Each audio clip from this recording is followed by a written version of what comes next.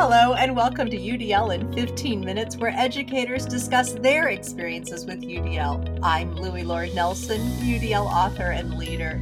This episode is part of a special series about UDL implementation at Bartholomew Consolidated School Corporation in Columbus, Indiana. Today, I'm talking with George Van Horn, the Director of Exceptional Learners for BCSC. George is going to talk about why BCSC adopted UDL and what the district has done to empower all educators, not just teachers, learn about and design with UDL. Hi, George. Welcome. Well, hi, Louie. Thank you for inviting me. I'm looking forward to having this conversation. You're welcome. So first off, can you share a bit about your background in education and how you came to know UDL? Sure. I always like to start out by letting folks know that I was born and raised in the Bronx in New York City, because that actually has a very big impact on kind of how I do things and think about things. And then attended the University of Dayton in Dayton, Ohio, and received my bachelor's and master's degree there. And then from there went to Indiana University in Bloomington and received my doctorate in education administration and curriculum. Over the course of my career, I always like to share my first teaching position was as a driver education teacher, and that's enough said about that. And then moved from there into teaching students with emotional and behavior disorders in a day treatment program at a hospital in Dayton, Ohio, and absolutely thoroughly enjoyed every moment of that experience. The students were so much fun and so engaging and so challenging that you had to continue to learn and grow as an educator. Then I moved into become a principal at a residential center in Springfield, Ohio. Then I served as an elementary principal and a high school principal and a superintendent. But prior to those positions, I was a director of special education in northern Indiana in Warsaw and then in Illinois. And after being a superintendent, I realized that my true passion was back being a director of special education. And I've been the director of special education in BCSC for the last 21 years and really enjoy it here and feel we have a fabulous school district. Wow. All right, you've done it all. That's why you're so good at what you do. Well, I'm good at what I do because the people around me are great at what they do. The other question you asked me was how did I come to know about UDL? And actually, when I started working here in BCSC, Herschel Willie, our low incidence coordinator, shared some information about UDL with me and a project called PATINS, which is actually a state project in Indiana. And PATINS was involved with UDL, and this is back in 2002, I believe. So I started some conversations with PATINS, and over time, we had an elementary school that was selected as a pilot school as part of their UDL program. And then as the years went on, we had a few more pilot schools.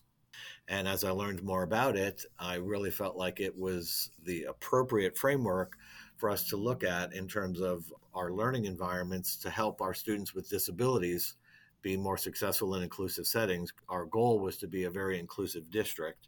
So kind of similar to CAST, we started thinking about UDL as it related to students with disabilities and very quickly realized it was a much larger framework that really applied to all students. Nice. Yeah. Yeah, you guys went there very quickly, like pretty much instantly, right? As you rolled it out. Well, we did. And part of how that happened was Karen Garrity was the principal at Mount Healthy Elementary School, and that was the first pilot school we had with PATINS. A couple years later, she became our director of elementary education, so she had some experience with UDL. And then Bill Jensen, our director of secondary education, was learning about UDL because Northside Middle School was selected as a pilot school, so he was learning about it. And one day, Bill and I were talking, and he had gotten done reading a book authored by David Rose, of course. And this framework looks like what we've been looking for to tie our work together. Well, and not maybe a day or so later, Karen Garrity and I were meeting with a group of parents of students that were gifted and talented. And one of the parents asked us a really, really, really good question. How do you meet the needs of all high ability students in every single classroom in the district? And we were like, wow, that's a great question. Mm-hmm. Not sure we can answer it, but it's a great question. So that really gave us a pause to think about how are our learning environments in our classrooms working. So Bill and Karen and I started to talk about that and quickly realized we're a good district and we were doing well. But with all the work we were doing, it didn't seem like we were making the progress we really felt we should be. And we started to realize that what we had going on were a lot of really good things, but they were kind of random acts of improvement and they weren't coordinated and cohesive. So we felt UDL was the framework that could tie all those work together. We had teachers working hard, we're implementing research-based practices, but for somehow they weren't linked as they should be. And UDL helped us bring that together and really moved very quickly about not being a special education thing, but about an education thing, and became our framework here in the district for all curriculum and instructional decisions for all students, and has been our driving force for the last 20 years. Yeah. And so 20 years, you guys have this incredible system around UDL. You have coordinators, you have coaches, you have teacher leaders, you have an annual UDL Institute that's always full. And this is like people sign up to come to this. Teachers, educators, they sign up. So, and it's always full. But all of this has to be supported at the leadership level. And so I'm just curious, and I'm sure others are, what does that look like? So you talked about the initial conversations, but like, are there UDL specific conversations at the cabinet level, superintendent, assistant superintendents, and like the mission of the district, that kind of stuff? Yes, and I do want to jump back to our UDL Institute because I really feel like I need to give our staff, I mean, our teachers and our teaching assistants and all the other staff, an amazing pat on the back, because our institute, we hold it every summer, about a week and a half before school starts, and teachers are not paid to attend. So teachers participate in this institute, as we say, on their own time and on their own dime, and we have a large turnout every year. So I really have to congratulate our staff for embracing the learning opportunity of the UDL Institute. In terms of the district, yes, UDL is embraced from the school board on down. And I guess the best example I can give of the utilization of the framework, when our prior superintendent, Dr. Quick, retired after, I think, 13 years or so, when the board was conducting a search, part of their criteria for the search was asking candidates about UDL and about what they thought about it. So our school board really set the tone for our superintendent search. And then Dr. Roberts came in 6 years ago, having some background in UDL, but knowing that that was a core belief of our school board and our school community and a driving force in our school culture. So he obviously knew that that was something that was important and has accepted it. And yes, we work as a cabinet as decisions are being made, really thinking about how does this support the principles and guidelines of UDL, and does this make sense, and how does this improve the learning environment? So it is embraced from school board, superintendent, cabinet, all the way through teachers. I don't want to say down the line because, quite frankly, a lot of times it's our teachers reminding us of how valuable the framework is to our work. Yeah, yeah. So this question's going to sound like I'm stepping away from BCSC, but I'm not. You have actively partnered with CAST, who created UDL, for those listening and don't know that history. And you've partnered with the UDL IRN, which is an arm of CAST, and not a lot of districts do that. And so how has that partnership benefited BCSC? And would you recommend that other district leaders look for ways to partner with the organizations? Anytime I do a presentation or have a conversation about UDL, I always start with everything I'm going to say, talk about, know, and do related to UDL we learned from CAST. That's my sort of mic drop when I start out. Yes, our relationship with CAST is extremely important and has been extremely valuable. And having the opportunity to work with David Rose, words can't even describe how valuable that is. And Grace Mayo and Tracy Hall and the other folks at CAST has been invaluable. They allowed me to sort of become buddies with them. And I participated in a lot of conversations and a lot of group work. I was an original member of the UDL cadre, so really learned a lot from them that allowed us to bring it back. And then they went above and beyond in supporting us, I mean, Dr. Rose came and gave a keynote address at our institute one year.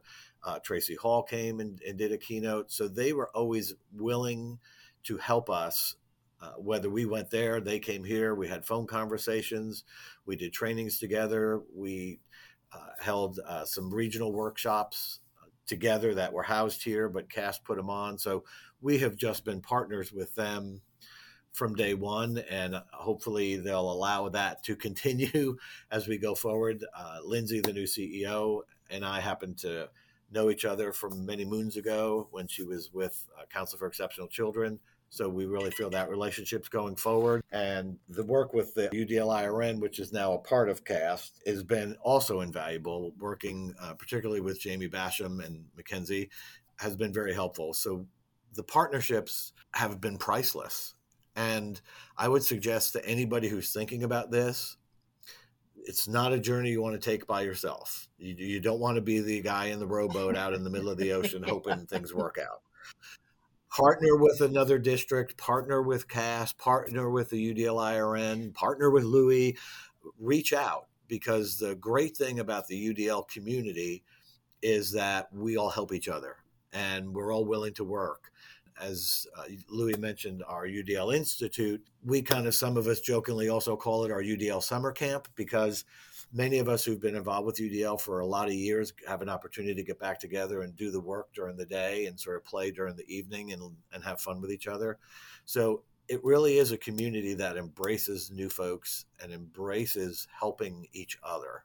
Yeah, it is. That's a huge part of our community. And I think the other thing that you have done that other districts maybe aren't as willing is you've hopped into research. You've been clear and said, okay, show me how this is going to benefit. But gosh, I mean, with CAST and IRN, but with IU, you've opened your doors. So like in just our little short time, could you just talk about that really quickly? Just how you've participated and why you've participated in research? Yeah, we've had the opportunity to work with Dr. Sandy Cole from IU and Sean Smith from Kansas and James McCaskey from Florida, all coming in to do some research about UDL implementation and the impact on student learning and what teachers needed to be doing. And the reason we did that was, one, we wanted somebody to come in who was objective, because we could say we're great. But that doesn't mean a whole lot. Yeah. So we wanted an outside objective view of how are things going. Do you think we're on the right path? Are our results kind of showing that we're on the right path? And we were able to get that information. So for us, it was a way to get feedback that helped us get better. And then also for us, it was an opportunity to help the researchers gather information that they could share to help others get moving on this path. So again, it's back to the partnerships and helping each other out. And it's kind of endless in terms of what you can do to reach out and get help, and also reach out and give help. And that, the work with CAST, the work with IRN, the work with the universities, it's all about improving the learning outcomes for kids and helping students become expert learners and helping our learning environments get better. Yeah, totally agree. Well, I'm sorry we've reached our 15 minutes. I knew it was going to be fast, but I could talk for another hour and 15 minutes. Sure, and we could. And just so everybody knows, and I'll be honest, I had the incredible opportunity to work in BCSC. I'm a blip on their screen with UDL, but I'm so proud of that work to have been part of that district, and I got to know you, George, through that, and have continued to build that collegiality and friendship. I'm really appreciative of it. So thank you for agreeing to come on to the podcast too. Well, thank you. And we appreciate the work you've done for us. If it wasn't for you, we probably wouldn't be where we are, because you got us started. Well, thank you.